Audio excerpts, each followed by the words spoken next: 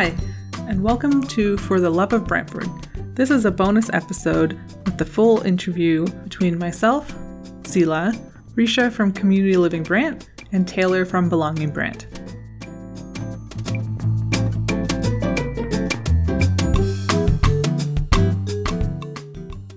To explore one of the possible futures of Brantford, I spoke with Risha and Taylor about assets-based community development and how individuals and organizations are working to improve their communities.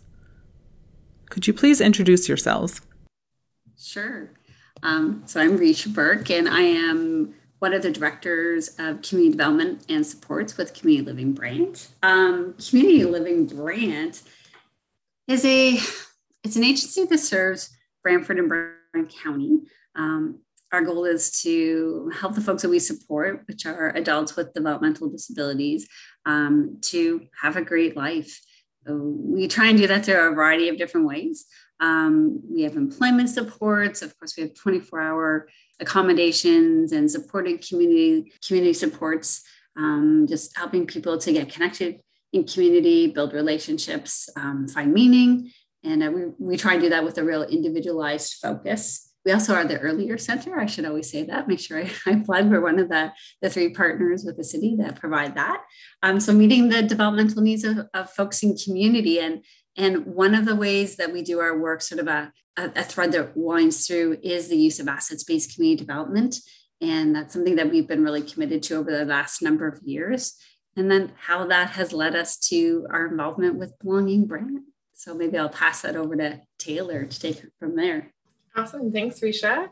So my name is Taylor Burzens. My pronouns are she and her. I guess first and foremost, I'm a human of Brantford. I've lived here for most of my life. And I like to say that I have over a decade of community organizing experience, particularly in this community. I'm currently coordinating the project Risha mentioned called Belonging Brant. This is a project that's funded by the Ontario Trillium Foundation. And like Risha mentioned, the grant was won by Community Living. And folks were really eager to kind of explore and examine the crisis of loneliness in our community, and to figure out how asset-based community development might be a tool to tend to that. And to find new ways to organize citizens around the concept of belonging. For me, one of the ways that we're doing that is to organize and help support citizen-led social groups.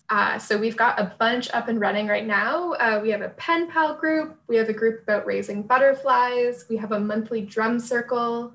We have community drop-in spaces called A Place to Be. We have a grief circle and a Spanish language group, and a few more that will be coming to the world soon. So that's pretty exciting. You both mentioned community a lot throughout your introductions. Could you share what your vision for community in the city of Brantford is? From Community Living Brant's perspective and my own personal perspective, we're really hoping for Brantford to be a place where everyone knows and has an opportunity to share their gift. So knowing what your gift is, knowing what your passions and your interests are, and an opportunity to give that gift. So that's I think a really important piece and a really critical element as well of assets-based community development. You know, when I'm thinking about people in their gifts, a community where everybody is seen, I think is a really cool thing to be working towards. So often folks are at the margins of community, and a place where everyone is seen for who they are and the gifts that they have to give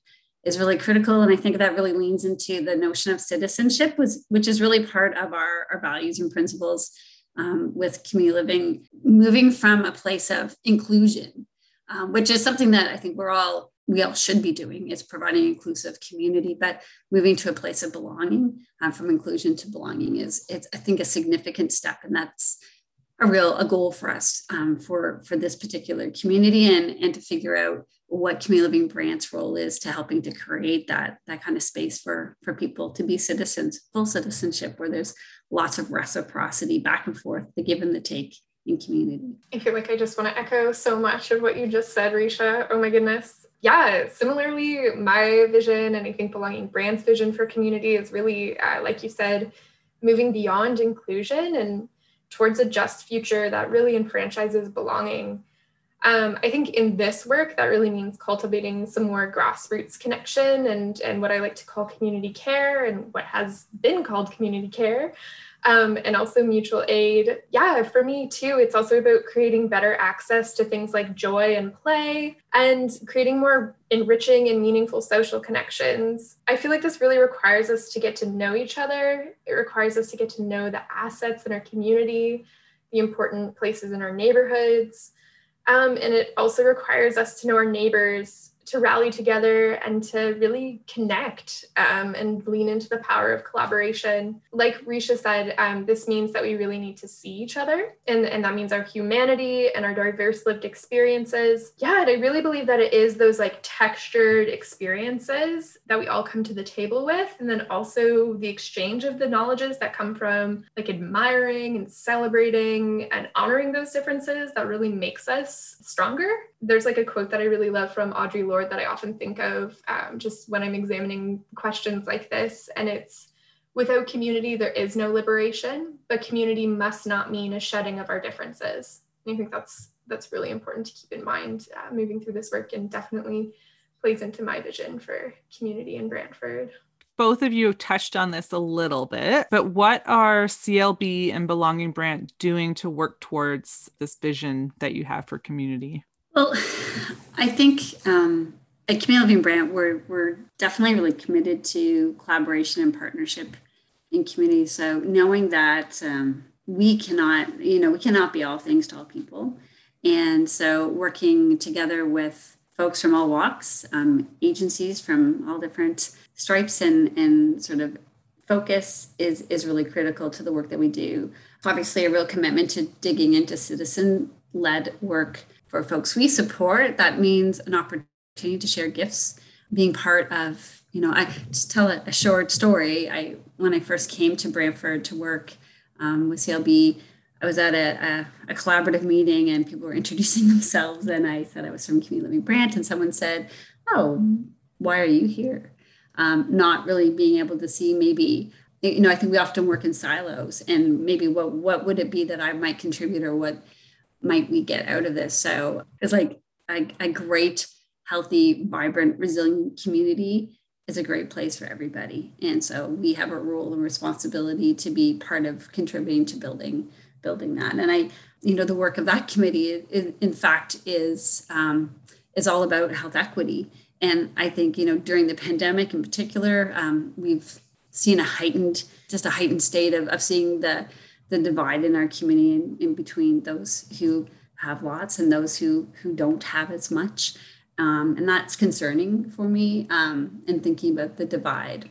Yeah, we're really all about building those bridges and trying to figure out how to build community capacity for us to work together. And during this particular moment in time, after this great pause that we've all been taking together, just to ask the questions around what have we been learning and how can we build together, but know that there is inequity. I think it's important to be able to say that out loud so that we can all face that and address those things together. So yeah, not shying away from the things that are difficult. I think it's part of what we need to do, but we need to do that together. And then to lean into our gifts in the citizen action to create change. Amazing. Yeah.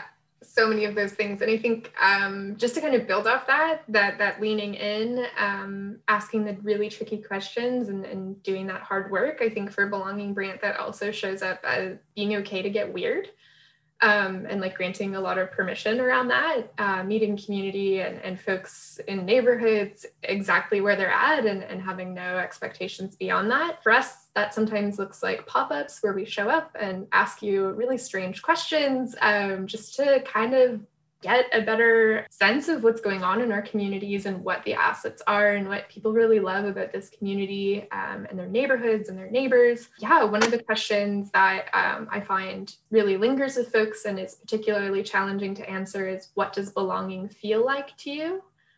I really like to ask that to folks, and it often is met with people saying, well, wow, that is a weird question. And it sure is.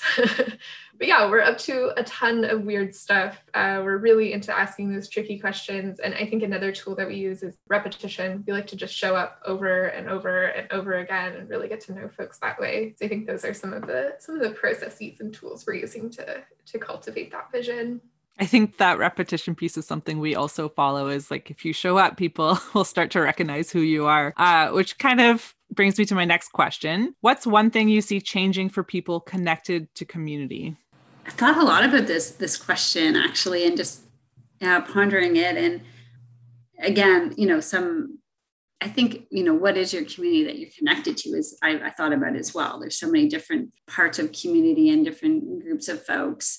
Again, for some people, it is just a heightened state of inequity for them, but also, such a vulnerability around seeking help for some, and even for some who have lots. I think we were part of a project called Humans of Brant, and we asked people what they were learning through the pandemic. And I went back actually in preparing for today's conversation to look at some of the things that people shared with us, and it was about vulnerability. So I'm thinking lots about how people realized that they needed people. There was just a great quote that I realized I needed people more than I thought I did. I didn't actually think I liked people, but it turns out I need them. And I think for people across community, maybe, they've been disconnected from community and seeing the need for that. But also, just for those who have been connecting, I love the play that I've seen,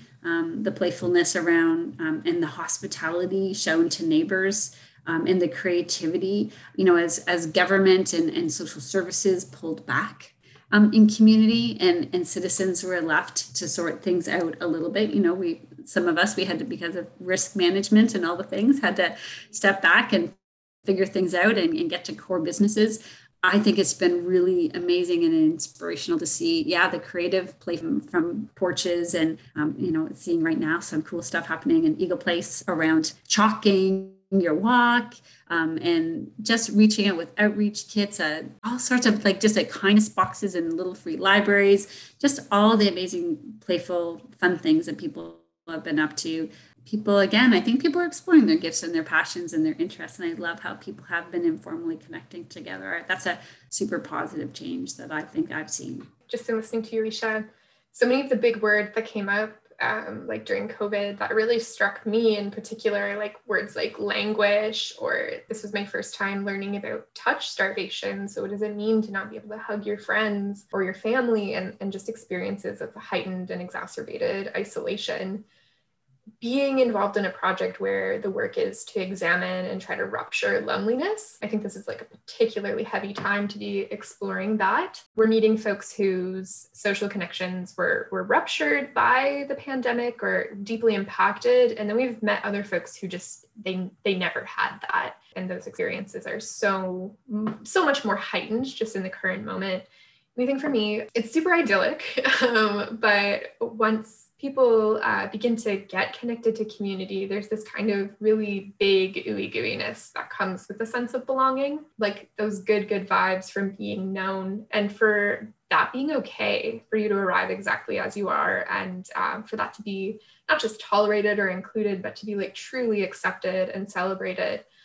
And I think in being known and being a part of community, it opens so many doors for your own personal agency. You feel better about asking for help or asking for care, or, needing social intimacy and connection with other folks. And it's okay to ask for that, or to recognize your need in that. It cultivates more access to a more agentic life, and it gives you more space for self-care because you can ask and rely on more people for the things you need. It gives you space to choose as well. I think that belonging to community also offers choice, kind of like a choose your own adventure sort of thing, and it helps us move beyond precarity in so many ways. There's so much value that comes from being known, and I think that it also offers a genuine not transactional experience. And that's the kind of change I see, moving from something that's like transactional and rooted in hierarchy to a space that is more, I think in plants, so rhizomatic.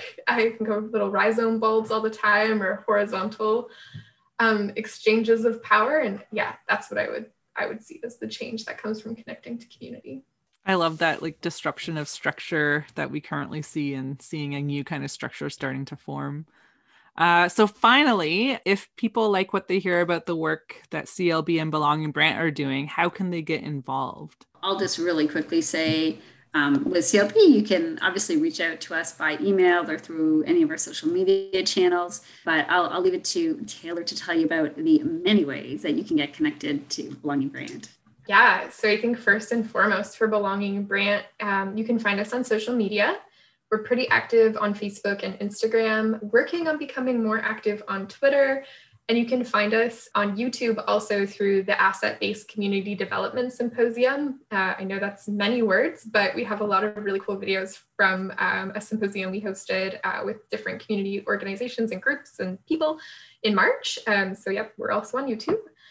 You can email us, belongingbrant@gmail.com. We have a podcast, which is on all of the major podcast hosts. So you can find us on Spotify, Google, Apple. And again, that's just Belonging Brant. You can also join a group or start a group. We're here just to like bounce ideas off of. So we'd be happy to hear from you. And you can also attend drop-in programming that we host. It's just like an open space, community-led.